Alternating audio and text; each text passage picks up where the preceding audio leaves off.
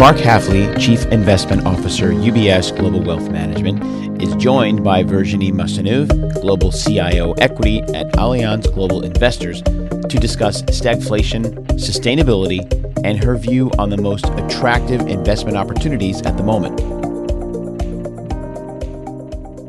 What's your take on the current issues in the energy market and these questions about stagflation? Do you think that they might have consequences for equity markets? Yes, thank you, Mark. So there are several factors at play here. One is a long-term factor, the calibration, if you want, on the green path of decarbonization. The other one is more short-term around the rebound that we're seeing from the COVID time. So you have that surge in demand.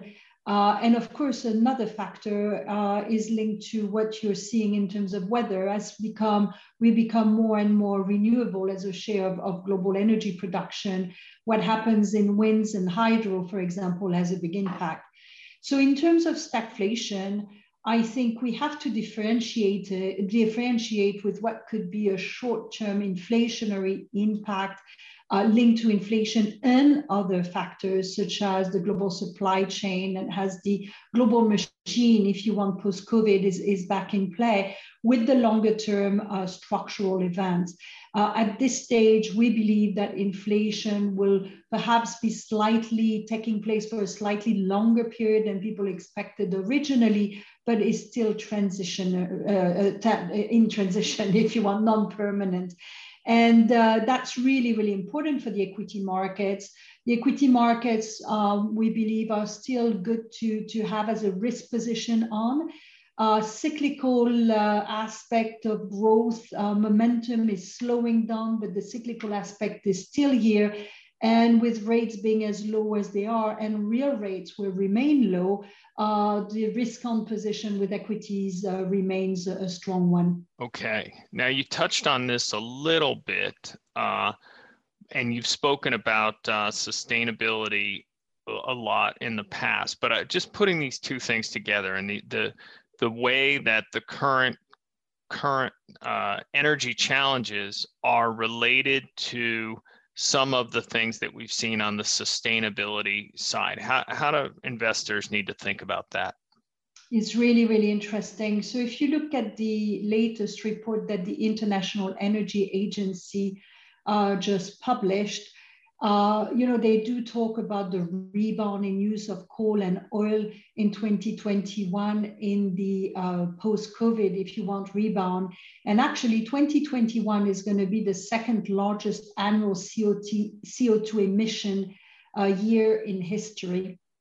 If you then look at the World Meteorological Organization, they are saying that there is now a 40% probability of the annual average global temperature temporarily reaching 1.5 degrees above pre-industrial level in the next 5 years. Now, if you put this in context, you understand why the path to the green transition and green energy is absolutely critical, given the role of energy in that CO2 emission. It's about 3/4 of emission coming from energy. But of course, the calibration with this path to net zero, if you want the calibration, depending on economic growth, depending on weather, depending on intensity of energy and what we produce, is a very important one. And I believe this is one where governments and all stakeholders need to basically spend much more time. So it's the short term within the long term, if you want. Well, it is certainly a complex and tricky world out there. So where are you looking to put capital to work and invest at the moment? So we're still risk on in terms of equities, as I mentioned. For me, the new normal is about sustainability. It is very important to think about resilience of business model in a world that's going to continue to be disrupted and innovate on an accelerated basis.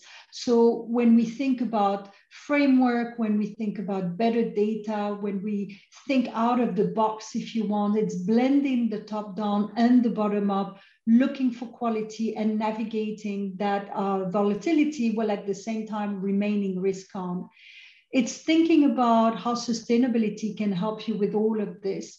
The way I would structure a portfolio is really creating a core and opportunistic, if you want, platform, with the core being bedrock of strategies such as systematic strategies or quant, long-term growth, and of course, long-term thematics in key disrupting themes such as tech, AI, biotech, healthy living, clean planets, smart cities, cybersecurity, etc. And on an opportunistic basis, I would have value as a style because of the normalization of rate. Value can move very quickly. China as an asset class as well. I think that the market has corrected enough that people need to have exposure there. What are the risks?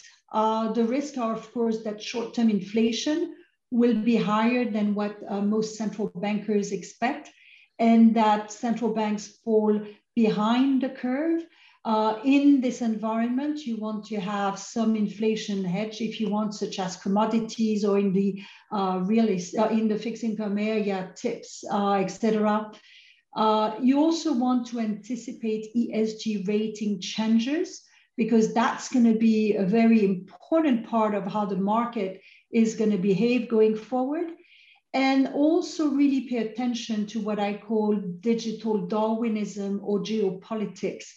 As we've seen this weekend with China's launch, but also if you think of R&D, science and in general, with China by 2025 spending about $1 trillion in R&D versus about 600 billion for the US. There is definitely a geopolitical race here around digital Darwinism that is very, very important to watch. Wow, a lot of great themes there with sustainability and disruption at the core. Digital Darwinism, that sounds very exciting, and I'm going to have to study up some more on that. So thank you very much, and look forward to hearing more soon. Okay, thank you very much, Mark. UBS Chief Investment Office's investment views are prepared and published by the Global Wealth Management business of UBS AG or its affiliates. The views and opinions expressed in this material by external guest speakers are those of the author, speaker, and are not those of UBS, its subsidiaries, or affiliates. Accordingly, UBS does not accept any liability over the content of this material or any claims, losses, or damages arising from the use or reliance of all or any part thereof. This material has no regard to the specific investment objectives, financial situation, or particular needs of any specific recipient and is published for informational purposes only. For a full legal disclaimer applicable to the independent investment views produced by UBS, please visit our website at ubs.com/CIO-disclaimer.